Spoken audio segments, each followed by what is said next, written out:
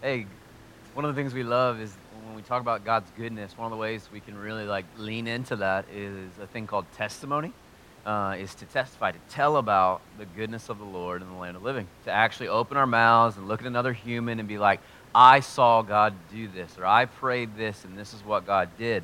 And the only way that happens is if you create space for it. So we're going to create some space for that here for about the next 2 minutes.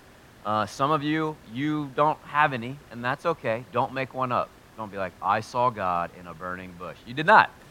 Don't tell anyone that. But we want you, I want to urge you to go live a life worthy of the calling that you've received so you get some testimonies. You get testimonies by being faithful to what God's called you to do. And don't think just like, oh man, I saved a whole village of small Indonesian children. No, think like I felt like the Lord wanted me to buy a coffee for this guy, so I did. And he felt the love of God. That's a testimony. I prayed a prayer for peace, and God gave me peace for a meeting. That's a testimony. So don't always think up here. If you have up here, we want to hear them. And over the last 48 hours, we've seen a lot of the work of God. We've seen people hear his voice for the first time. We've seen people get healed. We've seen somebody walk up and be like, I feel like God wants you to know this, and then they just break down and cry. God is moving in the earth, and we want to talk about it. So this is what I want to prep you to do. Think through your week. Or if you have to think longer about something that God did, fine. Testify again to the thing you've already shared. But you're going to tell the person next to you what God's done. And if that makes you really nervous, just get nervous. We got to get used to talking about what God does and who he is and testifying. So if you're with your wife or husband, tell them, hey, I was praying this week, and this is what I feel like God did with that.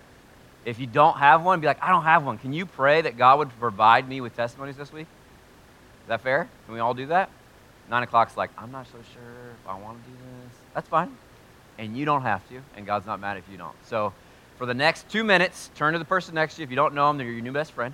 Be like, my name is whatever. And then go. Share a testimony. Talk about what God's doing. Like I said, pray for each other if you don't have any. It's okay if you don't.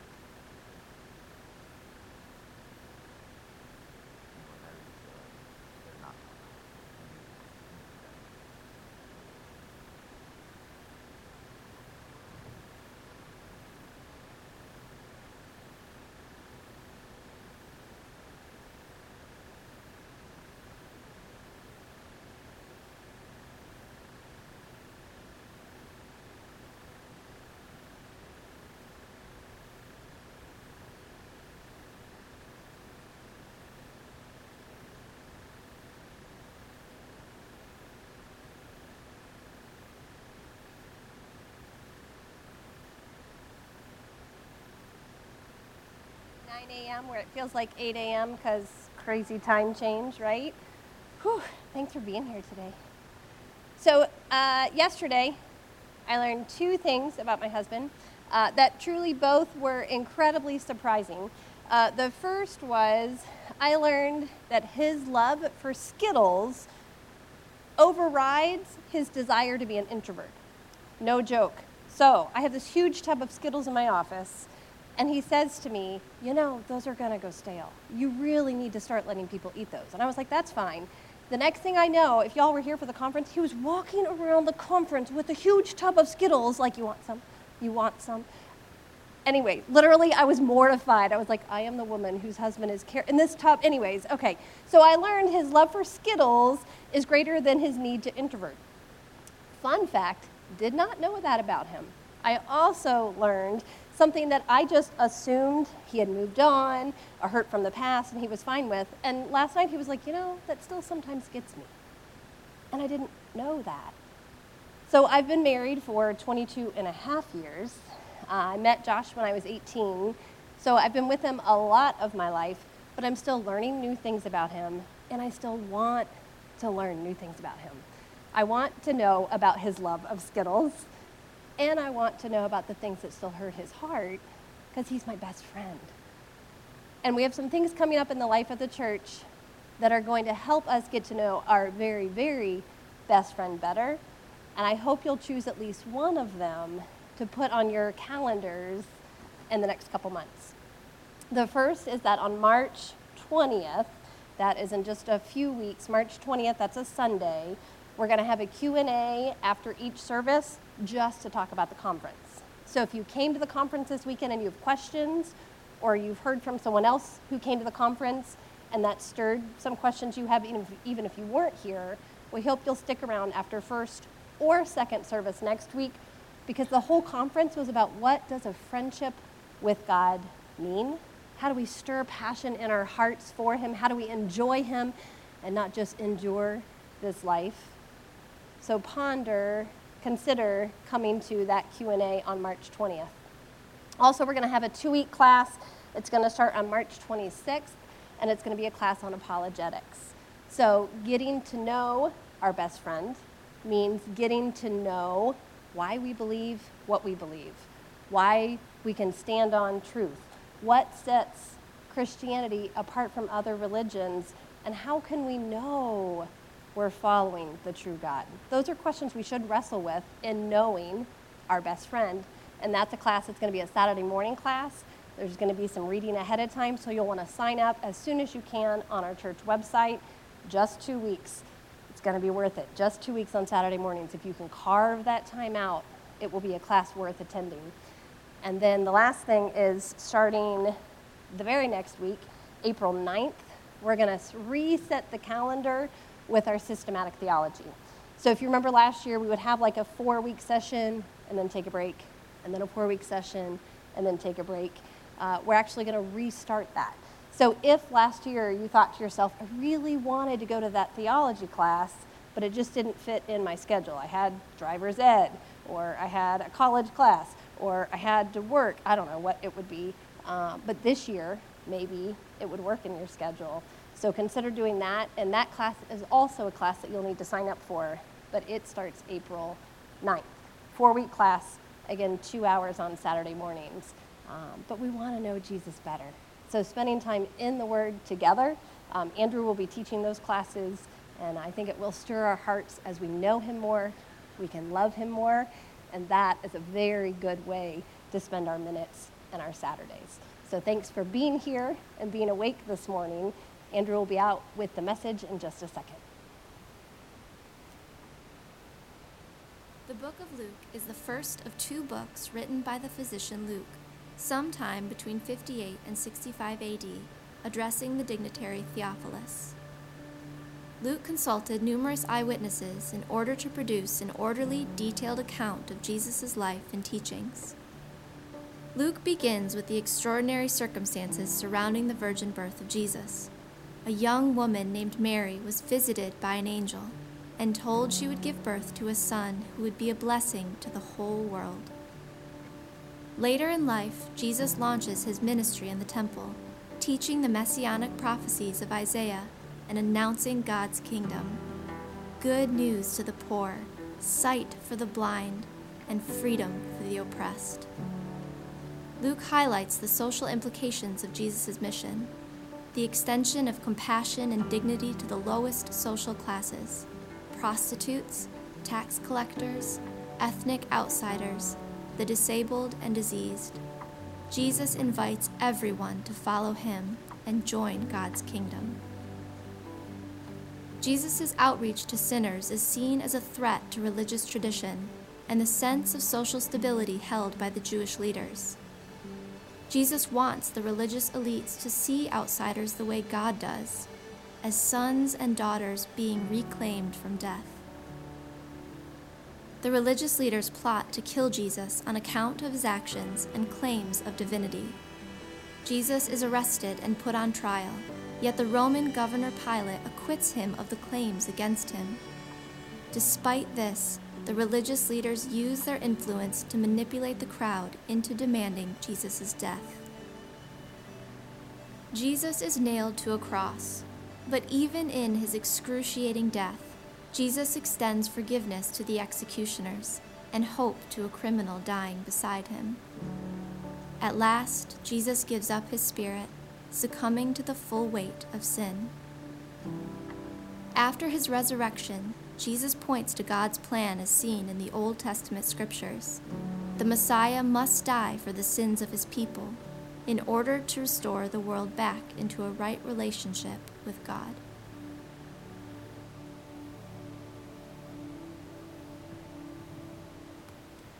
So what I love about the Word is that it leads you to a person. The Word of God is living and active. That's what the Bible says. So the Word says it's living and active, and it's living and active because a person spoke it, and that person is alive. His name's Jesus, and you can know him. And so what we're going to talk about today is when we encounter Jesus, he calls us to a life that's with him and for him and about the things he's about. And sometimes we can confuse being with Jesus and some very, like, our world loves the idea of religion, but Jesus often, I don't know if you know this, ticked off the religious people of his day, like infuriated them to the point where they kill him. And sometimes when we get in these environments, we can feel the same temptation to act like they did. We just don't realize it. And so I'm not going to try to call you a Pharisee today, but I feel in my heart sometimes a draw to simplify and make safer the things of Jesus than it really are. Jesus calls us to do some pretty crazy stuff. Go out into all the world, share your belongings, pray for your enemies, love people that hate you. Like, these are things that don't often, sometimes, mix with the traditional religious idea. And so I'm gonna lean into this idea of how do we know that our faith in God, and religion's not an ugly, dirty word. James actually talks about pure religion, and we're going to talk about that. But one of the things I love to do is actually stop before I speak anymore and invite us as the body here, like we have the same Father in heaven, and ask him to teach us from his word. Can we do that? And I'm going to pray, and you're going to think this is a transition. It's not. I hope this hurts your feelings. I want to talk to him more than you. And I hope you want to talk to him more than you want to hear from me. And so can you just like position yourself forward? Lord, we just stop. This is a holy thing where we open up the Word of God and we go, teach us. So Father, I ask for soft, moldable hearts. I ask for anointed words that carry the power and the authority of Jesus Christ. I pray that you would take this to a living assembly of people gathered before a living God who very much comes and meets with them and changes their very attitudes, mindsets, and hearts. We love you. And I thank you that we can feel your love, and that's my biggest prayer, that we would feel your love and invitation to run with you today. I thank you for every person in this room. Bring your freedom. Break every bond, everything that's hindering. Help us walk in freedom that you purchased for us on a cross. Teach us. Be our teacher. In Jesus' name. Amen? Amen? All right, so grab a Bible. This will be important. Go to Luke 6. Most of the time when I say grab a Bible, sometimes we have them, sometimes we don't. Tie your life to the Word of God. Tie your life to it. Don't tie it to a pastor, and don't tie it to a podcaster. Tie it to the Word of God. The Word of God actually tells us how to live. Tells us what to think. I'll go real old school on you, like sola scriptura. It is the sole rule for faith and practice. This tells us what to do, what to think, and how to do it, really.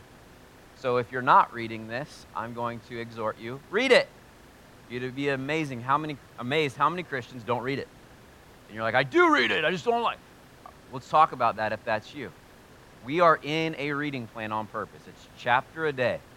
This week we were in Luke 2 to 6. And my goal was to kind of pray and be like, all right, what part of Luke 2 to 6 should I just preach into? And as soon as I read this section, I went, that's the one. Because what you'll encounter here, you'll encounter at least 3 times before you get here. Jesus will go to a synagogue, a Jewish meeting place, kind of like a meeting place we're in, and he would teach about the kingdom of God. He would heal somebody. He would teach with authority, and then you would see the people get healed, encounter the love of God. But the Pharisees, the leaders of that meeting place, usually got mad, usually accused, usually like real judgy up in there, right? And you're like, those things don't always mix. So in Luke 6, we're going to read 6 to 11. We'll stop, we'll break it apart, we'll chew on it a little bit, and we'll see if we can see any of our hearts in it, okay? Verse 6 of chapter 6. On another Sabbath, he entered the synagogue and was teaching. And a man was there whose right hand was withered. And the scribes and the Pharisees watched him to see whether he would heal on the Sabbath, so that they might find a reason to accuse him. Did you hear that right there? So you have the whole thing. They've gathered because they believe that the God of the Bible is their God. They are there to do what they have been instructed to do. Gather in my name, read the Torah, follow the law. And there's a man there who, literally, when it says withered hand, it's a messed up hand. And it probably is like disfigured a little bit, and everybody knows it. He probably can't work as hard. He probably needs a little help. And so he's kind of like, not an outcast because he's there, but he's identified in the culture as like, there's the guy with the withered hand. There's Bill with the withered hand. You know? His name probably wasn't Bill. It was like something I can't say, Jehoshaphat. Jesus shows up, and the Pharisees do not care about the man with the withered hand. They care about, is he gonna heal this guy? Is he gonna do what we say he can't do? And then the reason that they're even worried about it, the Bible actually tells you why. So that they can accuse him. The only reason they care is so that they can point at Jesus and be like, how dare you? All right. But verse 8, this is scary. But he knew their thoughts. I love Jesus. And if he knew their thoughts, I'm willing to say, not even just from this verse, but all of Scripture, that God knows your thoughts. So God knows what you're worried about. God knew what you yelled at your husband last night. God knows what you looked at the internet last night. God knows your thoughts. And that could either be terrifying right now, and you're like, stop it. And you'll get your tinfoil hat out and be like, I don't want that. But the Lord sees their thoughts, and he said to the man with the withered hand, come and stand here. And he rose and he stood there. And Jesus said to them, I ask you, is it lawful on the Sabbath to do good or to do harm, to save life or to destroy it? And after looking around at them all, he said to them, stretch out your hand. And he did so, and his hand was restored. But they were filled with fury and discussed with one another what they might do to Jesus. That one story is our springing board for everything we're going to talk about today. So you have a miracle of Jesus Christ. You have a man that's shown compassion by the Son of God, and he heals him on a Sabbath, which is in Jewish culture the day you don't do work. Except Jesus is regularly, if you read the Gospels enough, and we're in them, so you're going to see this, the Pharisees would say things like, you can't do this, but you can do this. You can't make mud to make bricks, but you can do this. And really, they had overstepped these laws a lot for their own benefit, but condemned others for breaking them. So if you had a donkey, everybody have a donkey? And you're walking it, and it fell in a hole, would you get the donkey out on the Sabbath or leave it to die in the hole? Well, if you're a Jewish guy, you'd get it out of the hole. And the Pharisees had made these bending of the rules to fit when it suited them. But in this case, there's no bending, right? They just want to accuse Jesus. And when I look at this, what I see is religion, and I mean that in the negative sense, compared to Jesus. Those are not always the same thing. But before I condemn religion, I'll show you, I think there's some signs of religion that's not connected to Jesus. So I'll show you pure, and then I'll show you impure. Open up your Bible to James chapter 1, verse 27. So James is going to tell us what pure religion is, and then Timothy is going to tell us what impure is. James 1:27, he's actually going to use the word religion.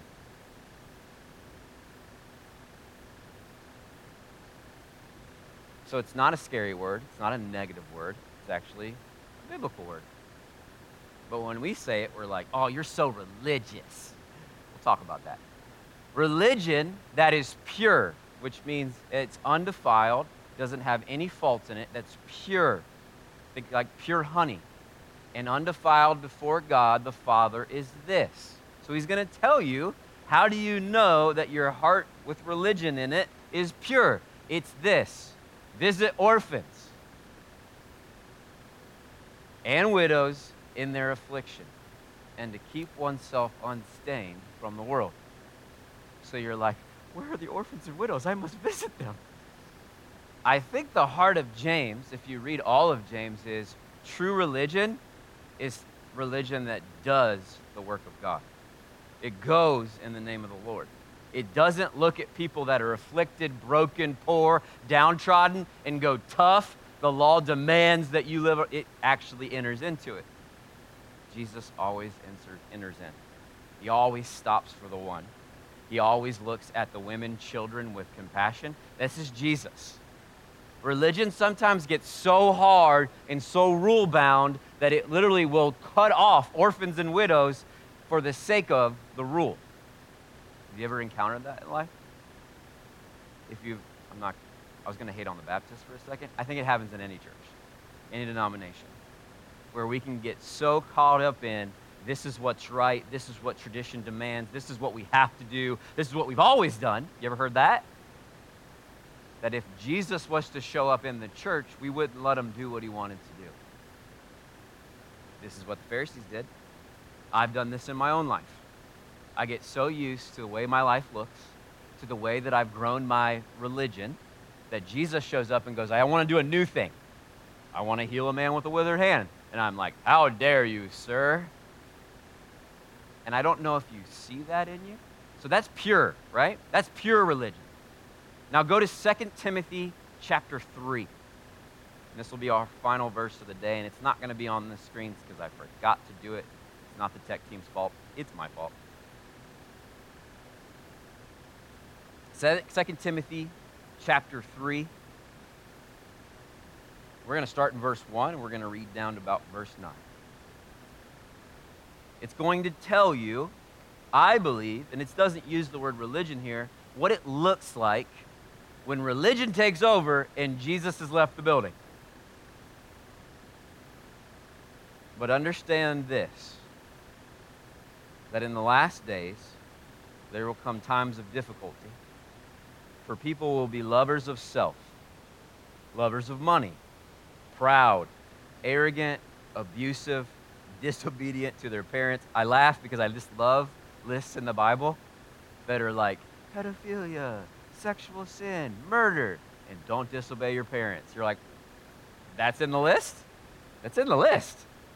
And so, and he says in these days, in these last days, and so I'll just read these over again. Can you see these in our world? Lovers of self. Anybody?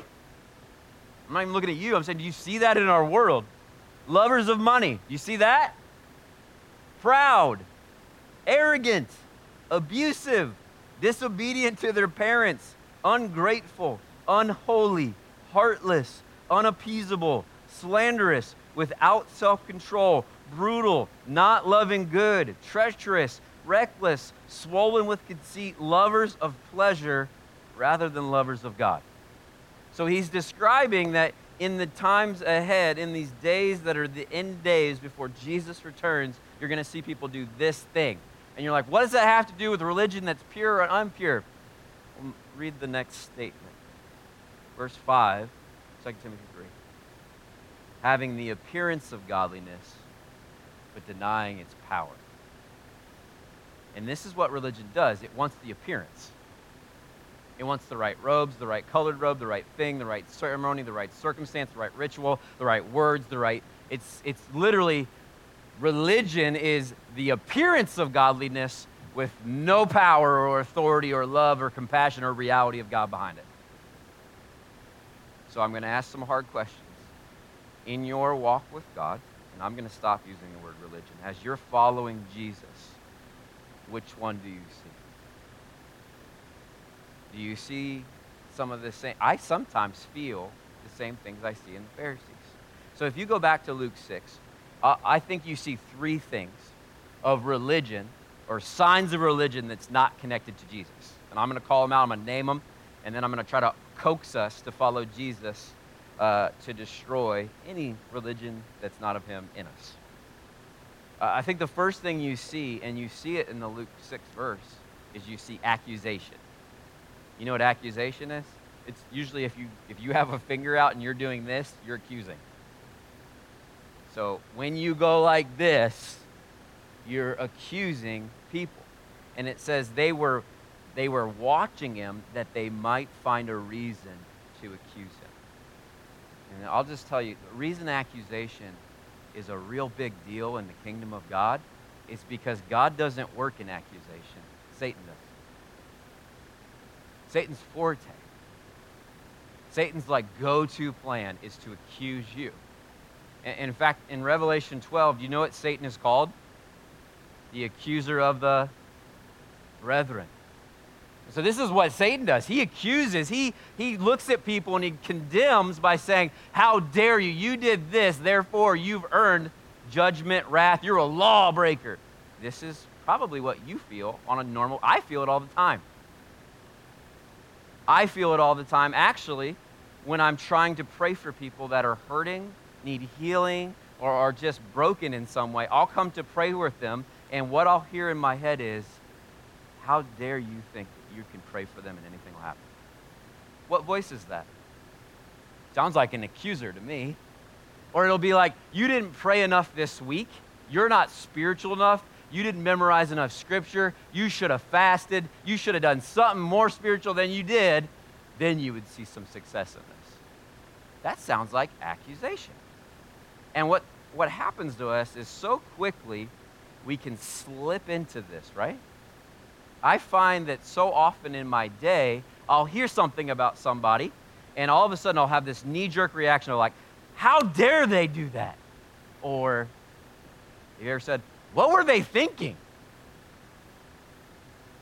And so really, when I read what the Pharisees were doing to Jesus, I'll ask it this way. If Jesus Christ himself walked through that door and he pointed at any of us with any physical maladies and he said, stretch out your hand and get healed, are you good? You're like, yeah, because it's Jesus. So let's say we invite people at the end of this service up here and we say, hey, we're going to pray for some healing, and they get healed. Are you like, that's weird, that I'm offended? Or are you like, yes, Jesus, do what you want to do? On top of that, you don't just see accusation, you see anger. You see a lot of anger, because at the end in verse 11 it says they were filled with fury. They were filled with fury and discussed with one another what they might do to Jesus. Filled with fury just doesn't make sense in the context, right? They watched a man get healed and they're angry. And fury isn't just anger. Fury is like punch holes in drywall. And I don't know if you know this, so I'll say it. Anger, out of control anger is not of the Lord, gentlemen. I say gentlemen because sometimes we're like, it's just who I am. It's just who my dad was. It's who he taught me to be. I punch walls when I'm mad. Jesus did not. And anger and accusation do not fit a religion that is pure and spotless and unstained by the world. And it definitely doesn't fit a life that's following Jesus. But ultimately, I actually have a lot of compassion on these Pharisees, and I'll tell you why. I think their motivation, I think the thing motivating them the most is fear. And that's the third thing. So when you look at religion that's not connected to Jesus, you'll usually see three things. And I see these things when people interact with me a lot. They will accuse. What were you guys thinking? How dare you guys do that? What about this? Aren't you teaching this? I don't like the color of that. Like, it's really, really similar accusations. And then usually with the accusation comes anger. And then the reason that the anger and the accusation are there is because of fear. Well, what are the Pharisees afraid of? They're afraid of losing control. They're afraid of being wrong. They're afraid of being upstaged. They're afraid of a lot of things. And you're going, what does that have to do with us? And this is where I turn to us. Because I knew this was going to be after this conference. I was like, I want to keep this short. I look at the Christian faith, and I feel like a lot of us are afraid. And we don't say it, but it comes out a lot in a lot of different ways. And what I mean is there's a lot of fear in the body, like, and don't just think like, oh, I'm afraid of losing control to Jesus, but like a lot of fear of death, a lot of fear of war, a lot of fear of not being in control of governmental things. We're so afraid. And you're like, well, is that a problem? But we belong to the incarnate living Son of God, who has said he'll never leave us or forsake us. So literally, if I die right now on this stage, I'm not afraid. I'm going to get real weird, but like, if Corona kills my whole family tomorrow, I have nothing to fear because my promise and hope is secure in heaven. If Russia takes over the United States of America, good luck. I know a lot of rednecks with guns, but sure. If that happens, what are we afraid of? And I'll go farther. I believe Jesus is calling every person in this room to follow him and build the kingdom of God at your work, in your home, to tear down the work of Satan, to lay hands on people and pray for healing, life, and power, to share the gospel to every human being you meet. And we are terrified of most of the things that I just listed.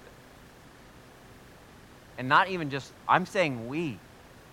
And I just want to breathe the hope that when Jesus shows up, religion literally bows and he purifies it. And then he leads the people out and he goes, hey, that accusation's not from God. In fact, look at this man with the withered hand. Focus on the people that are broken. This is why widows and orphans, go do the work of God. And I'll ask you, are you doing the work of God in your home? Are you doing the work of God at your school? Are you doing the work of God, husbands, to pray over your wife and your kids? Are you doing the things that Jesus would lead you to do? Now, everybody in here, you might actually not struggle with religion. I think there's two things, and this is not my thought. This is actually Big Red, Jeremiah George's thought. Everybody in the Christian faith, I think, we fall on two different sides. We either struggle with like what I will call a religious spirit or mindset. We struggle with like, well, that's the rules. I'm going to ask you if that's you for a second. Don't raise your hand too quick. Or you struggle with rebellion. That's me. If you tell me what to do, I will not want to do it. If you say don't push the red button, probably push the red button. That's rebellion, right? So let's just do this, just to like shake it off, because everyone's looking at me and I feel the heaviness in the room. If you're like, I tend to go a little bit more religious, just let's just own it, yeah? I tend to like be a rule follower. I like the law. I mean, like, yeah, okay? Where are my rebellious kids at? What's up, smokers? What's up? Well, I don't even want to brag about that. Like, yeah, we're rebellious, right? So we tend to fall on either side of this, and I think Jesus calls us into something beautiful, a freedom and a life and a power and a movement that breaks the bounds.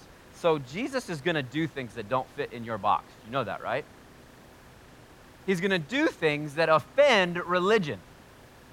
When Jesus shows up, he's like, hey, come follow me. I want you. So David danced in a linen ephod. Everybody was disgusted. If I walked out here in my tidy whities and danced before the Lord, you okay? You're like, no, I'm not okay. Like, you should be like, we got to help him, right? But what happened in Jesus' day is he would invite sinners to eat with him. And they got mad at him. And they said, how dare he eat with sinners? How dare he eat with people that aren't clean? How dare he even sit and talk? And he said, it's not the healthy that need a doctor, it's the sick. So do you see that attitude in your heart? Do you see an attitude that goes, I want to go sit with the broken. I want to go sit with the ones that need healing. I want to do the work of Jesus.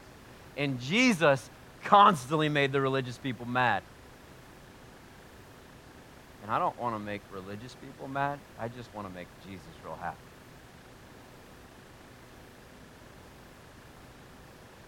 So I look at Jesus' life, and he's constantly, by what he does, offending the religious. And what I mean is he stops and he writes in the sand to protect the woman caught in adultery. He invites Zacchaeus to his house. He throws parties for sinners, not even parties, just eats with them.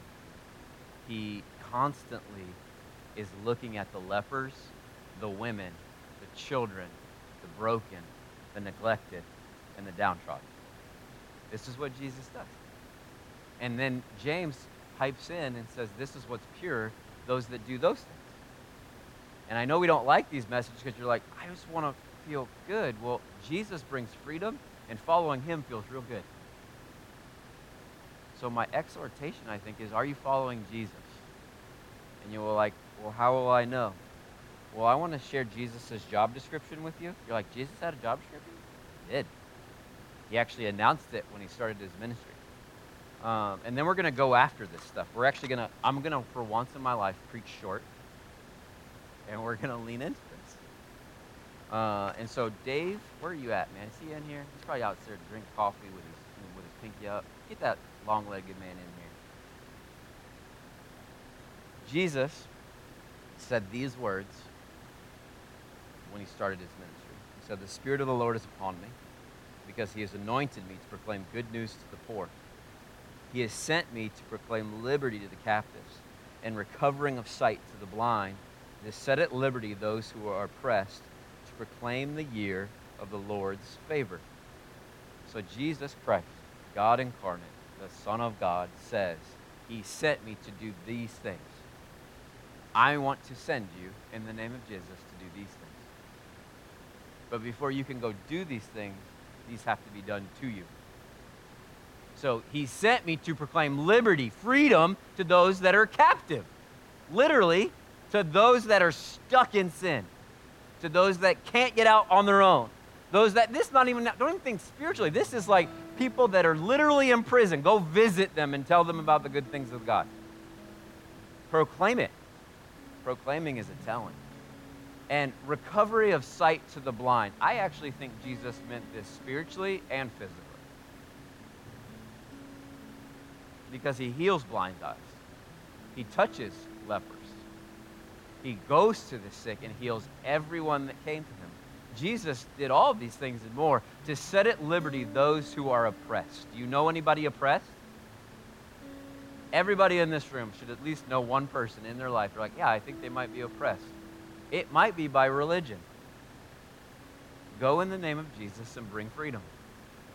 You're like, can I do that? Do you know Jesus and have the Spirit of God inside of you? Go. Do it. Lay hands on them. Challenge them. Heal somebody on a Sabbath and watch everybody lose their minds.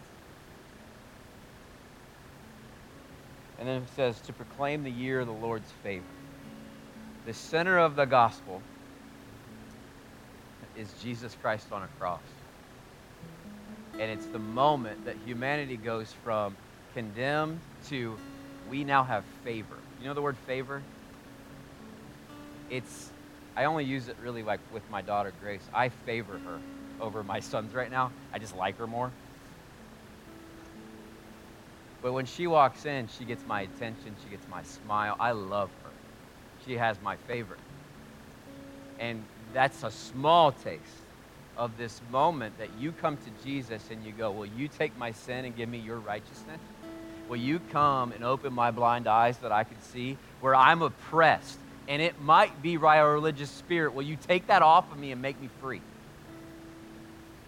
This is what Jesus said. I'm going to give the Lord's favor to you. So you are favored by God if you're in Christ. Favored. He likes you. He wants to use you. He wants to send you. And so what I want you to pray with me is kind of one thing. And it's just a statement I say to Jesus all the time. Whatever you want, Jesus. Can you say that prayer with me today? Whatever you want, Jesus. And here's the thing. If you legitimately pray that, He will do some stuff. I'm fond of saying, whatever you want, whenever you want, however you want, you got it. So if He wants to wake me up at 3 in the morning to pray for each of you by name, I will. If He wants me to go uptown Oxford and stand on a soapbox and declare the kingdom of God, I will be that weird guy. If He wants me to join Mike and Pat at a food pantry and pack boxes for people that don't have a lot, I will. If He wants me to sit in that prayer room and just pray the rest of my life, I will. If He wants me, He's got it. What breaks religion is that statement. Whatever you want, Jesus, you get it. And that's my only ask, that you would let Him search your heart. And does Jesus have everything? And so we're going to lean into kind of 3 things. And they're things Jesus did. And so if you are, I don't even see any prayer team members in this room. I'm just going to line up as many prayer team members as we have, and we're going to end soft. But Jesus looks at the man with the withered hand, and He says, stretch it out. And I don't know if it was like this, and it was like, you know what I mean? How cool it would be to be there. But last time I checked, Jesus is alive. Therefore, Jesus heals. Jesus restores. And it might not be physical, but He restores all things that He touches. And then you look at 2 chapters before that, there's a boy that's possessed by a demon, and when Jesus shows up, it shrieks, and He's like, get out of that. Get out of him. And so Jesus delivers, sets free the oppressed. And then also there's 3 chapters before that, there's a man paralyzed, and we know the story because his friends lower him through the roof. He not only forgives that man's sins, but heals his legs so he can walk. This is Jesus. This is what He does. So I'm going to sit you before Jesus, and then if you're a prayer team member, elder, can you just line up? We're going to kind of just let people come, let people go, do whatever they got to do. So Jesus, we just sit before You.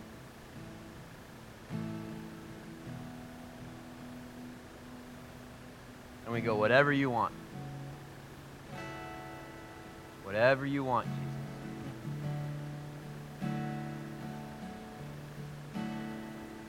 I thank You that where You go in Scripture, and then where You go on the earth today, freedom, life, love, the oppressed are set free, the captives go to liberty, and that You can do that right now in this room.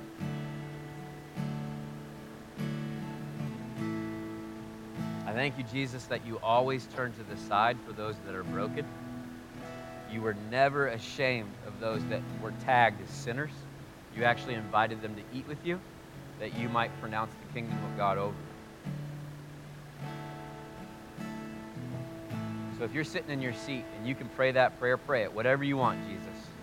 Just know that if you pray it, He's going to ask you this week to follow Him. And you're saying yes right now.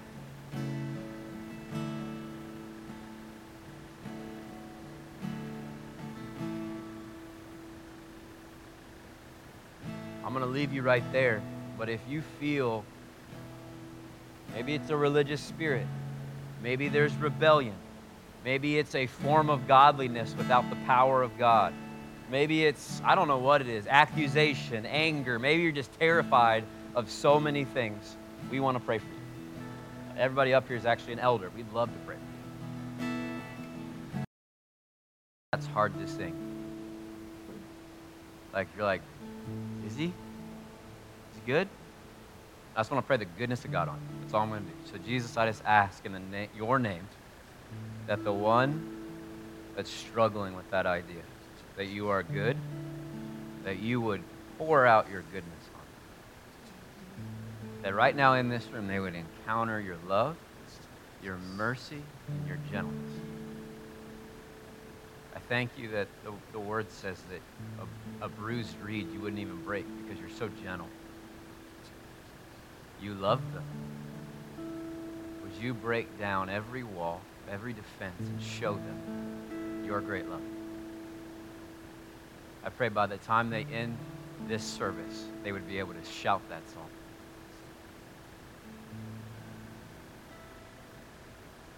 So if you're here and maybe that's you, you can just ask God, God, will you show me your goodness? Ask him.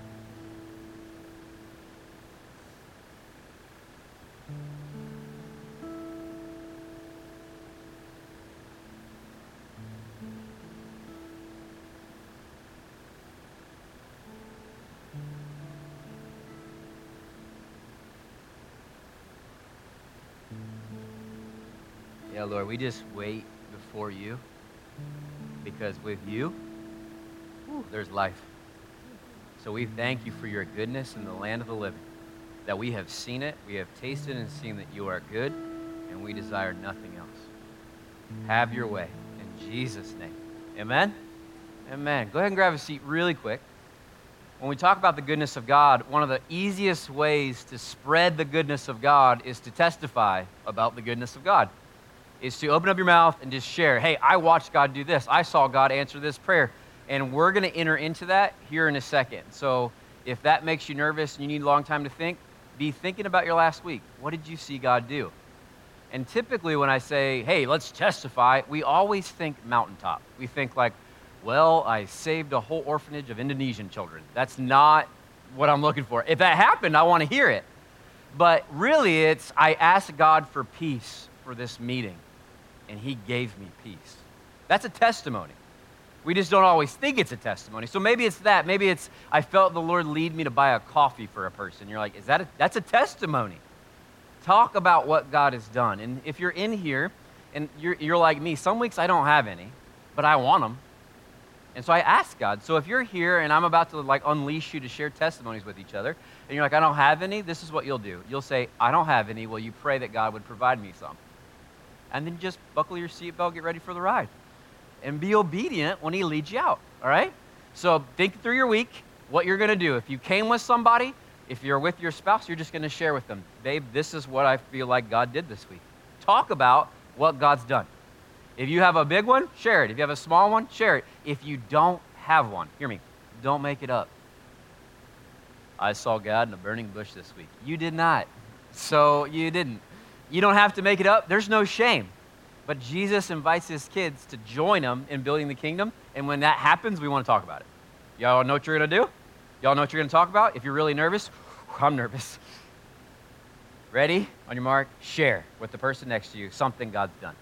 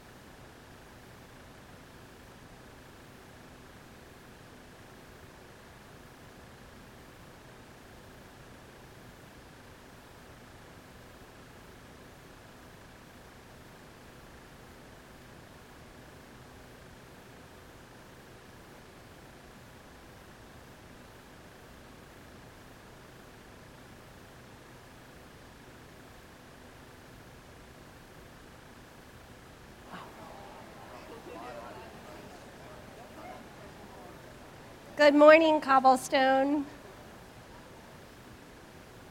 I love, love, love all the community, all the conversations. Because you know, one of my biggest things is when we come into this place, it's not just to sit silently and learn or sit reverently and worship, but it is also, secondarily, if that's a word, the community that we're supposed to have together. So thank you for participating in that. When I was just a couple months after my 18th birthday, I met this tall, dark, and handsome man, quickly fell in love with him, and wanted to spend all of my time talking to him. So I'm not a night owl. I've never been a night owl, but you could find me at 3 a.m. still talking on the phone with this tall, dark, and handsome man. He moved to Texas, took a youth ministry position there. I was still in college, so we called, we emailed, we talked, we wrote letters, right?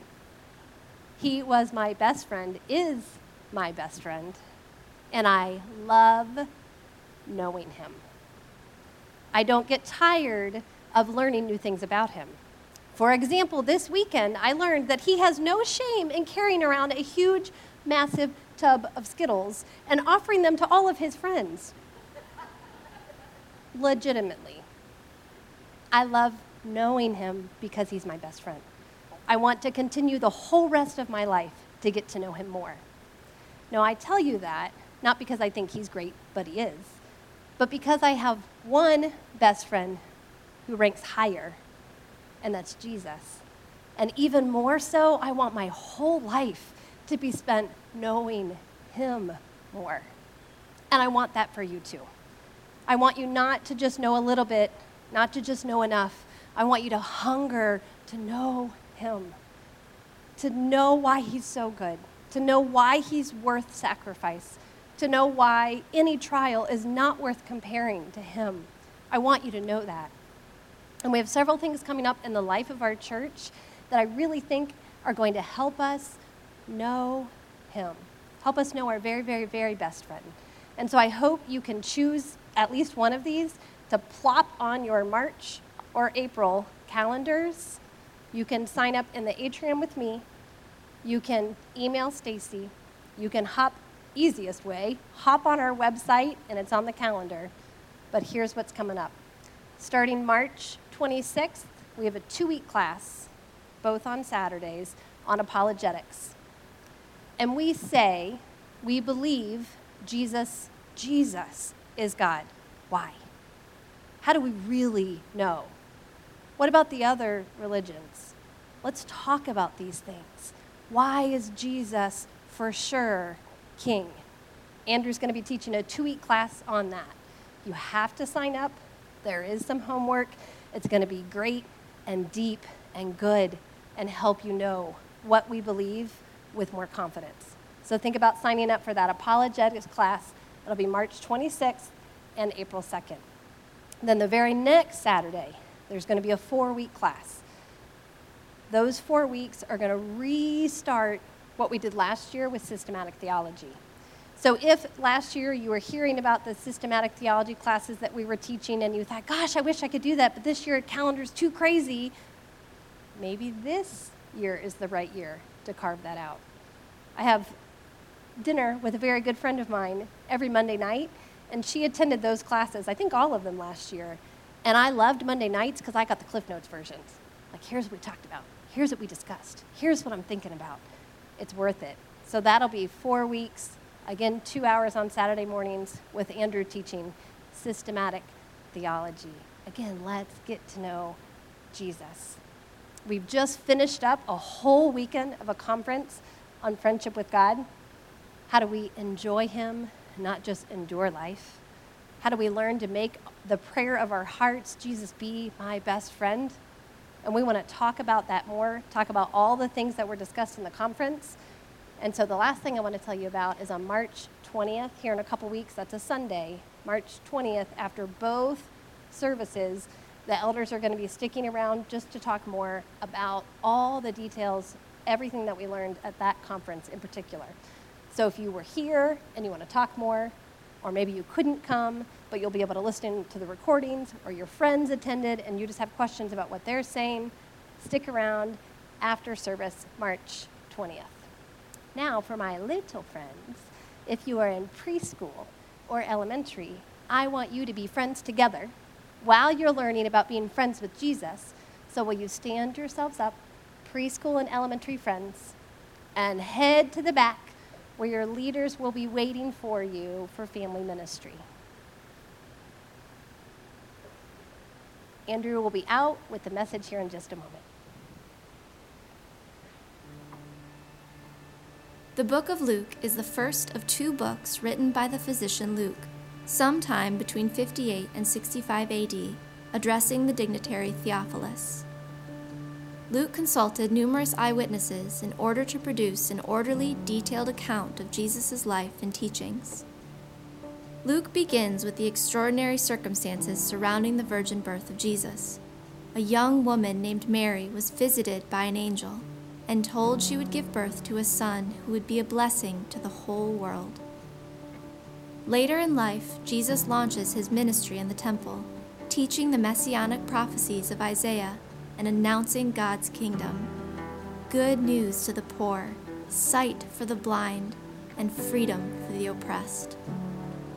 Luke highlights the social implications of Jesus' mission, the extension of compassion and dignity to the lowest social classes, prostitutes, tax collectors, ethnic outsiders, the disabled and diseased.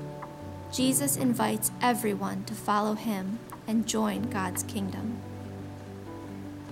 Jesus' outreach to sinners is seen as a threat to religious tradition and the sense of social stability held by the Jewish leaders. Jesus wants the religious elites to see outsiders the way God does, as sons and daughters being reclaimed from death. The religious leaders plot to kill Jesus on account of his actions and claims of divinity. Jesus is arrested and put on trial, yet the Roman governor Pilate acquits him of the claims against him. Despite this, the religious leaders use their influence to manipulate the crowd into demanding Jesus' death. Jesus is nailed to a cross, but even in his excruciating death, Jesus extends forgiveness to the executioners and hope to a criminal dying beside him. At last, Jesus gives up his spirit, succumbing to the full weight of sin. After his resurrection, Jesus points to God's plan as seen in the Old Testament scriptures. The Messiah must die for the sins of his people in order to restore the world back into a right relationship with God.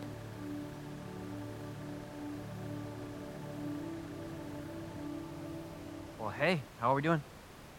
All right, grab a Bible, go to Luke chapter 6. And as you're going there, I want to welcome you. I want to get right to work. I've said this before, but I actually did it in first service, so I feel pretty confident. I'm going to preach short, and then we're going to let Jesus give us freedom. Okay?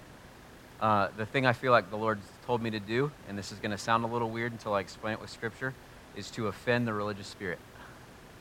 And then we're going to tear it down together. It's going to be really fun. And so what I'd like to do before we even open up the Bible, because this is what you need to know about what I think about the Bible leads you to a person. The Bible is a living document because a person spoke it, and he's alive, and you can know him. And so the Bible, when I read it, it leads me to Jesus. And when I encounter Jesus, I get freedom. And when I encounter Jesus, I get healing. And when I encounter Jesus, salvation springs forth. And when I encounter Jesus, I get his kingdom, not mine. And I want all of that for you. I want you to encounter Jesus. And so I want to sit, because I hope this offends you. I like talking to him more than I like talking to you. I hope you like talking to him more than you like hearing me talk to you. And so if you're a lover of Jesus, can you pray with me right now that we would hear his voice and that this book would lead us to him? And he's real. And so I'm going to pray, but it's not a transition. I've been in churches where they pray as a transition. If we get lost in a prayer meeting, we did church. All right? So would you invite the Lord to teach you? That you would have ears? And wait, Jesus, we stop what we're doing. And I ask that you would make this assembly a holy assembly. And it's holy because where you are, there's holiness. So come on in and have your way. I pray that you would demolish every spirit that's not the Spirit of God. Every mindset that stands in opposition to the knowledge of God would be destroyed. That the kingdom of God would come in power in this room. We submit to you, King Jesus. And so would you come teach us? Give us ears to hear your word and to live it and to do it. I ask, Father, I ask for anointed words that would drip with the authority of heaven. I ask for you. I want to be with you. We love you. And I thank you that we can say out loud, because you first loved us. Thank you for loving us so well.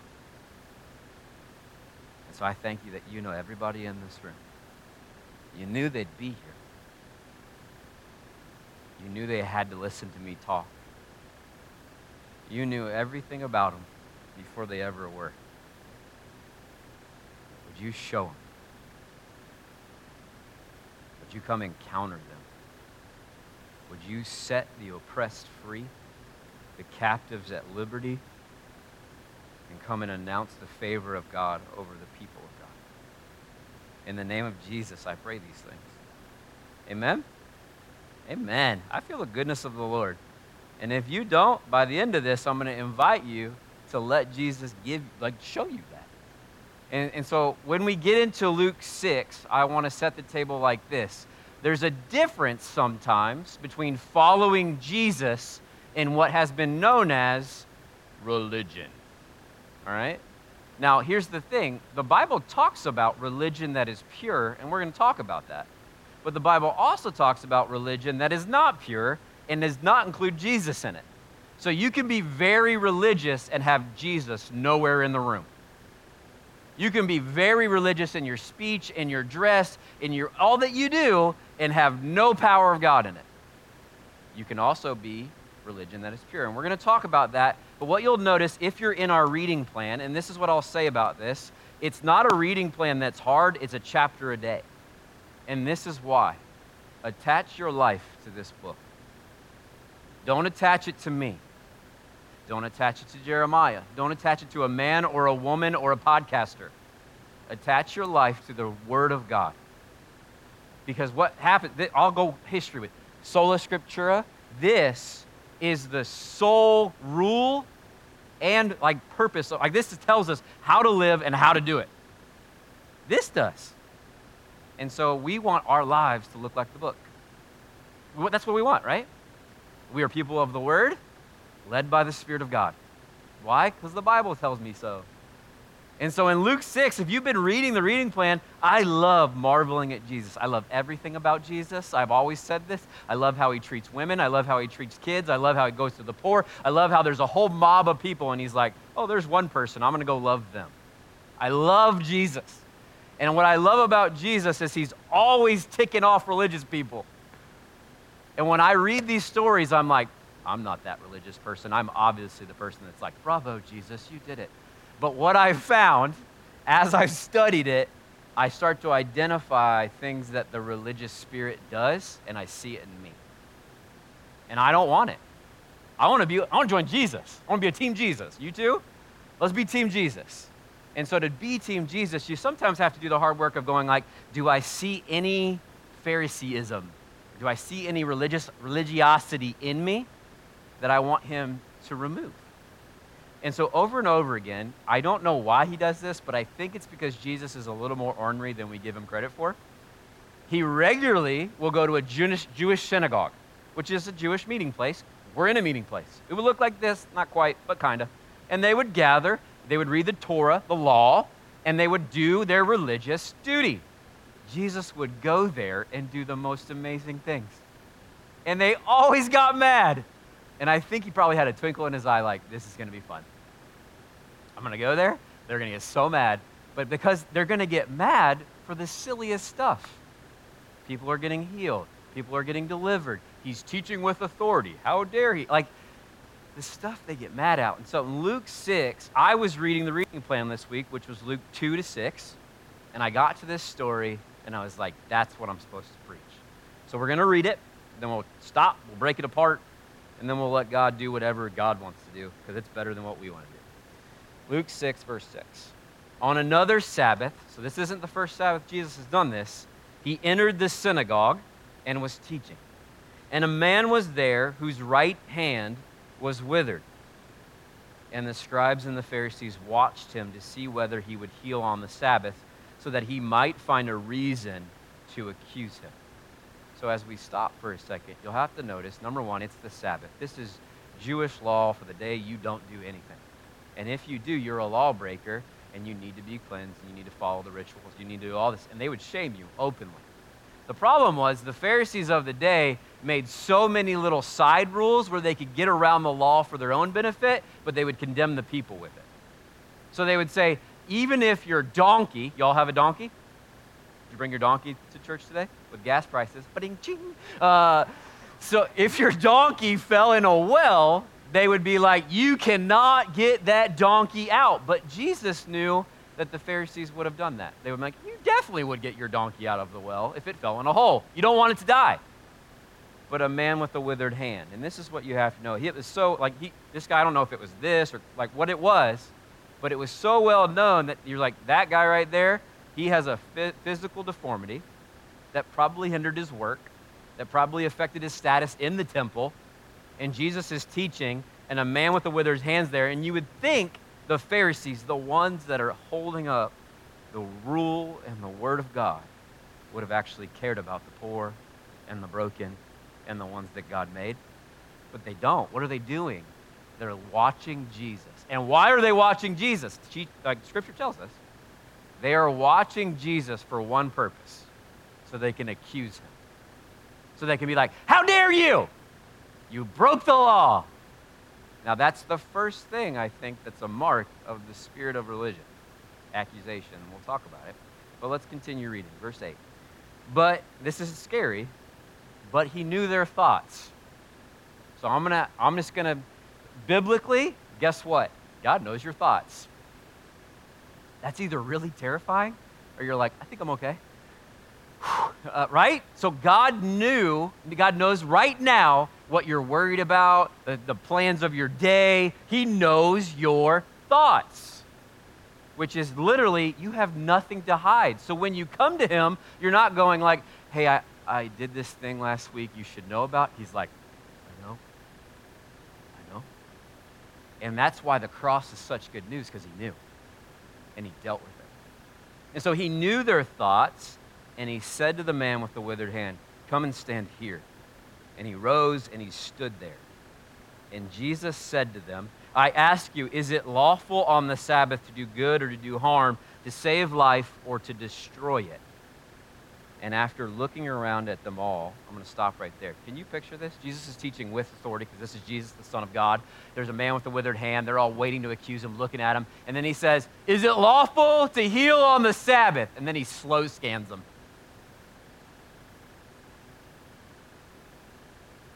I think he's just mean mugging them all. You know what I mean? Like, I dare you to say no. I dare you to stand up right now and be like, it's unlawful. I feel like he was like playing chicken with them. But apparently no one does. And after looking around at them all, he says, stretch out your hand. And he did so, and his hand was restored. So I don't know if that was it would have been so cool to be in that room, right?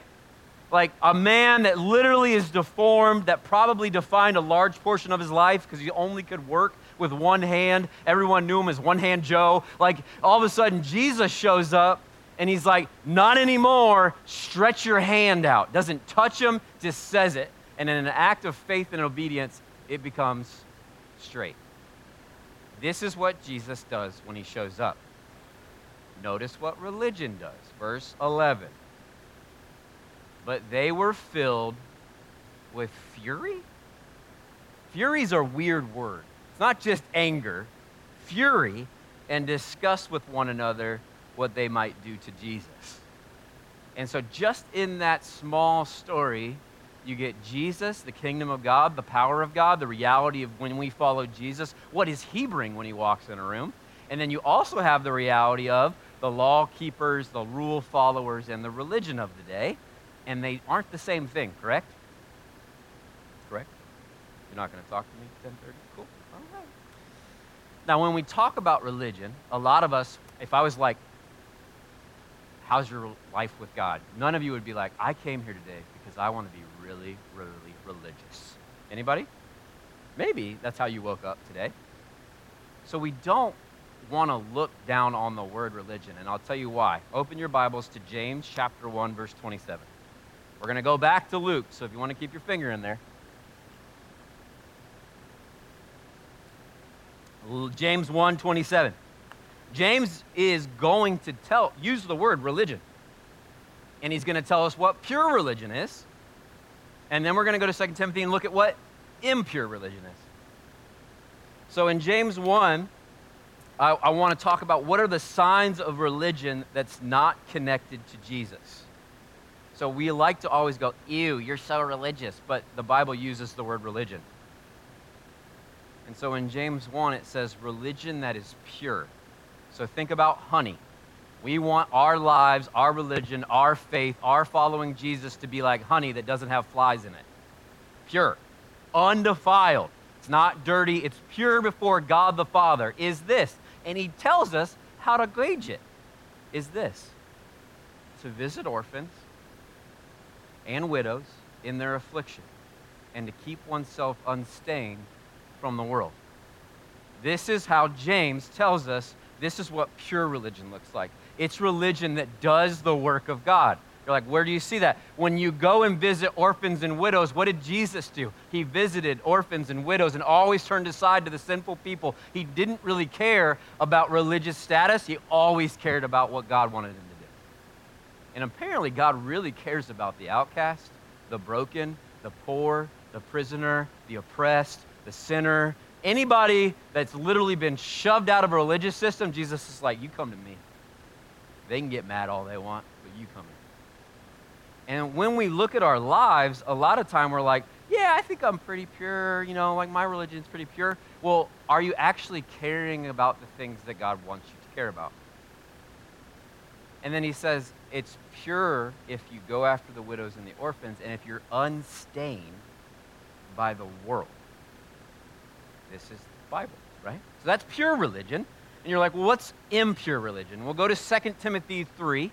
We're going to start in verse 1. It's not going to be on the screen because I forgot to put it in there. That's on me. But I'm just going to read it to you. And he's going to tell us what are the marks of religion without Jesus. What are the marks of trying to look moral and upright and religious without Jesus? 2 Timothy 3, verse 1. But understand this, that in the last days there will come times of difficulty. For people will be lovers of self, lovers of money, proud, arrogant, abusive, disobedient to their parents. I love lists in the Bible. You know why I love lists in the Bible? Because they're always like, you want to know what it looks like to be worldly, ungodly, and religion that's not pure? Disobey your parents. But it's in the middle of lists that are like pedophilia, sexual sin, murder. Don't disobey your parents. You know what I mean? Like, it's just like, wow. The metrics for God's kingdom and what's good and pure are way different than ours sometimes. But I'll ask you this. When you look around our world, and I won't even go our world, let's make it personal. When you look around the Church of Jesus Christ, do you see lovers of self?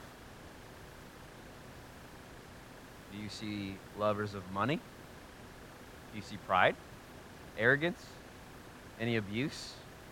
He goes on and says ungrateful, unholy, heartless, unappeasable, slanderous, without self-control, brutal, not loving good, treacherous, reckless, swollen with conceit, lovers of pleasure rather than lovers of God.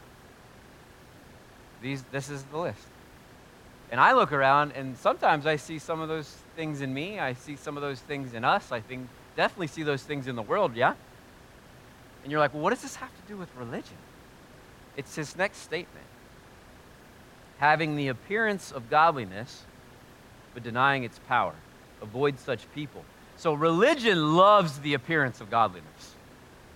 It loves it. It loves to put on the robe and say the right words and dip the right amount of times and eat the right meals and not the wrong foods and do the right things and be with the right people and get in the right circles, but Jesus didn't care about any of it. So you can be real religious and Jesus not be in the room.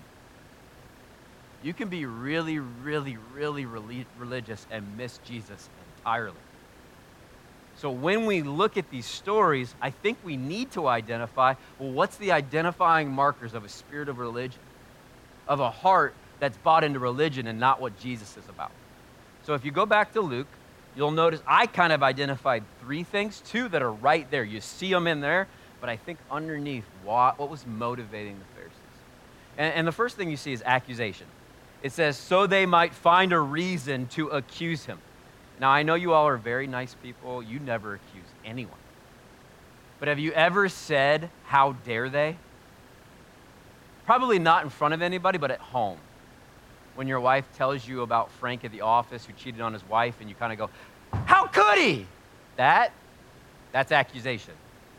Whenever you do this movement, that's usually accusation. And we get really comfortable with it because the world loves accusation. They're thriving in it right now.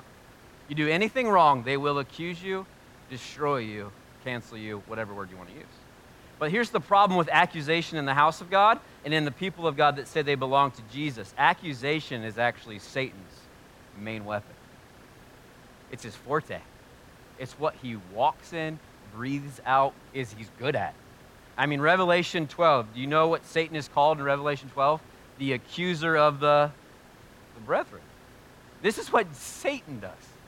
Satan accuses. Satan goes, you didn't measure up, die. This is, and if you're like, what's that look like? So in my life, when I pray for people, there's a nagging voice in my head. You know what it sounds like? You're not spiritual enough to see anything happen. What's that sound like? That sounds like accusation. So whose voice is that? I don't think that's God's. When someone trips up, I mean, I've had people already this morning in first service confess stuff that would make a church lady blush. Does Jesus condemn them and go, no. He goes, come out of that and be set free. So accusation is really rampant in the house of God.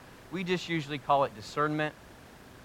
Usually call it righteous judgment, righteous indignation, whatever. Just put righteous in front of it and you're good. Righteous pride.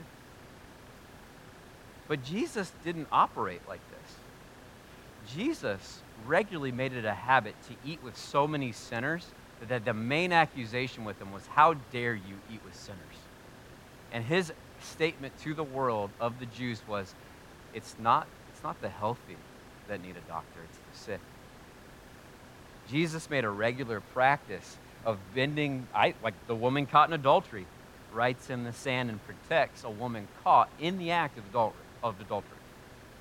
Jesus goes and calls Zacchaeus the wee little man. We make it a little kid story. A man that had no business hanging out with the Son of God. The Son of God looks at it and goes, I'm going to your house. There's a difference, a quantifiable difference between Jesus and religion. There is a pure religion that Jesus establishes in the hearts and the minds of women and children of God. But it starts with Jesus didn't show up on the earth and go, do you want to join my religion? As you read the Gospels, look for it. He doesn't say that. He says, do you want to follow me? Do you want to follow me, Jesus says. And where Jesus goes in the Gospel is to men with withered hands. And where Jesus goes in the Gospel, people are healed, set free, demons flee, life happens. Where religion comes in, they literally put burdens and yokes on people's backs they can't carry. So I'm going to ask you, do you see accusation coming out? Do you have accusation coming at you? Accusation is a weapon of Satan. I was going to say Satan, Satan. The second thing, so you see accusation, they are waiting to accuse him, the Son of God. And then 2, you see anger. So verse 11, they were filled with fury. They were filled with fury, which is, that's like drywall punching language, guys. That's like so angry, like, can't even do it. Because why? Because Jesus healed a guy? You see this regularly with the Pharisees. Everyone knows the stories of the friends that lower the guy on the mat and he gets healed. Jesus knew their thoughts too. And equally, that story says they were filled with anger. Regularly, when religion that is impure and not connected to Jesus runs into Jesus, you will see anger and you will see accusation. I encounter these things quite a bit, actually. I find these things come out of me a lot. And so it's so easy to kind of slip into one of these things. And I think everybody in this room, because I can feel the weight in the room, you're like, man, I came to church to be encouraged. I believe the Lord frees us from all this stuff. But I'll ask you a question. And this isn't my thought. This is from Big Red, Mr. Jeremiah George. Everybody in here, I think you falter on one of 2 sides. So everybody in here, you probably, maybe, and I'm going to have you identify yourself in a second, so don't just jump up and raise your hand. Some of us, we struggle being a little bit more religious. We like rules. We're like, this is how it's supposed to be, right? Others of us, we probably struggle a little bit more with rebellion. That's me. If you tell me what to do, I will probably want to do it. If you're like, don't touch that button, I'm going to be like, we're going to touch the button. So let's do this. If you're in here and you're like, yeah, I feel this pull. Sometimes I really fall into religion. It's a little easier for me. Let's just see. Lighten it up. Just own it. Yeah? Religious spirits? Okay. They've identified themselves. I'm just kidding. Now, if you're a rebellious kid like me, yeah, I don't know if we should celebrate this, but here we are, right? And this is the temptation. Like, you can go religious and try to control the things of God and law it out and go, we're gonna tithe our spices, and we're not gonna lift our donkeys out of wells on the Sabbath and miss Jesus entirely. Or you can just outright not listen to him at all and run away from the kingdom of God. Rebellion or religion? We want Jesus. Team Jesus. Let's go with Jesus. And so where we see anger filling our hearts, so I'll say this typically, men, did you know that punching drywall is not a character of the God our Father? Out flying off the handle, not being able to control your anger is not one of the fruits of the Spirit. It's love, joy, wrath. It's not. It's not in there. And so where you start to, and this is what I said, when you get to the Bible, it leads you to a person. It leads you to Jesus. And when you encounter Jesus, sometimes you have to go, Jesus, I see what you're like, and then I see what I'm like, and I'm not like you, and I want to be like you. And if you're operating in accusation or anger today, I want you to come to Jesus and say, remove that from me. Because ultimately what I think the Pharisees were dealing with is something everybody in this room is dealing with. You're like, what is it? Fear. The Pharisees were constantly afraid of losing control, losing position, being overlooked, because now Jesus just showed up and he teaches with authority and he heals people, and they're not.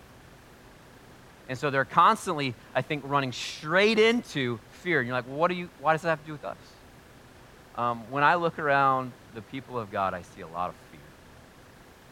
And you're like, fear? Not like fear. I mean, we are afraid of death. We're afraid of Russia. We're afraid of wars. We're afraid of politics. We're afraid of loving people. We're afraid of being wrong. We're afraid of this. We're afraid of a lot of stuff. So I'll make it about me. If I die on this stage right now, I am not afraid, because my hope is secure and it's attached to promises that have little to nothing to do with me and the one who made them. If Russia takes over the United States, all right? And good luck, because I know a lot of rednecks with guns. But if All right? If we are the people of God that belong to the holy, infinite one of the universe who has told us, don't be afraid, I'm with you always. What are we afraid of? See, fear is often where the spirit of religion takes over. Well, if you don't control this, if you don't do this right, then you're out. That's not the language of the kingdom of God. So fear, I think they're afraid, and a lot of us in this room, we're afraid of judgment. We're afraid of being wrong. We're afraid of so many things when we've been told, don't be afraid. And so do you see that in you? You see fear? I chicken out a lot. You're like, what? I get afraid of people. I get afraid of social settings. You're like, you? No. Yeah. I get afraid. And God is like, man, I've put a spirit of power and wisdom and sound mind. I put so much in you, Andrew. Stop being afraid and start walking in and bringing what I bring to rooms, not what religion brings. So you're like, well, what happens when Jesus? Well, let me read Jesus' job description to you. You're like, Jesus had a job description? He did. He actually read it out loud when he started his ministry. So it says, this is what Jesus says. He goes into his very first Jewish synagogue gathering. He grabs the scroll of Isaiah and he reads out loud his job description that was prophetically given thousands of years before that. He says, the Spirit of the Lord is upon me because he has anointed me to proclaim good news to the poor. He has sent me to proclaim liberty to the captives and recovering of sight to the blind, to set at liberty those who are oppressed, to proclaim the year of the Lord's favor. This is what Jesus then left and did. Where there were people that were captive, he went and proclaimed freedom, life, and liberty. He went and did it. And the beautiful thing is, some of this is physical, some of this is spiritual, but he did all of it. So recovery of sight to the blind eyes. Did Jesus heal blind eyes? He spit on some of them, which is super weird. If you came to me right now and you're like, I'm blind and I spit in your eyes, I think you'd be offended. But the recovery of sight to dead spiritual eyes, Jesus does that. The recovery of physically blind eyes, Jesus does that too. Where Jesus shows up, true religion comes shining forth and old dead things fall away. And Jesus shows up and he proclaims liberty to those that are oppressed. Jesus shows up and he proclaims the Lord's favor. So I'm going to ask this question. When you look around your life, are you doing that? Are you proclaiming the freedom, liberty, and favor of God to the people that you meet? Or are you joining the enemy and heaping accusation, anger, and fear? And I believe the Lord would have us join him in his work. I believe the Lord would say, hey, why don't you go now and proclaim my goodness? Because the beauty of the cross, yes, is that Jesus died in our place, but it's this moment that Jesus came to me and he says, you give me your unrighteousness and I'll give you your righteousness in the favor of God. I have the favor of God on my life, not because I earned it, because Jesus gave it. And we don't understand favor, but favor is what I have for my daughter, Grace. I like her a little bit more than her brothers right now. Don't tell them. I like her. She walks in and she gets my attention. She walks in and she gets my protection. She walks in, she gets this like favor. That is a drop of what we have in Jesus. And then now he's saying, now I want you. Where are there people that are captive around you? Where are the oppressed people that the people of God will go and destroy the works of the devil? This is the work that we are called into. And so often what religion will do is go, no, no, no. All you got to do is come here on a Sunday. Put on a nice collared shirt. I hate collared shirts, but I'm wearing one. I love collared shirts. Sit here for an hour, and you've done your duty. But Jesus didn't say, come sit in a room and do a religious act. Come join my religion. He said, come follow me. And this is what Jesus is doing on the earth. Not that picture, the scripture. So I want to teach you a prayer, and then we're going to lean into these things. And you're like, what do you mean we lean into these things? I'll explain it. I think a prayer that destroys the spirit of religion everywhere it goes is a very simple prayer. Whatever you want, Jesus. Whatever you want. And if you can say that prayer today, I want you literally to prepare for the kingdom of God to break into your life, your work, your business. Because if you pray it today, you're telling God, I'll do whatever. I want what Jesus wants. Because I believe sometimes, maybe in this church, but a lot of churches I've been in, if Jesus walked in that door right now and started calling out sickness and disease and sins, we would be like, I'd be fine because it's Jesus. But if we did it, you'd be offended.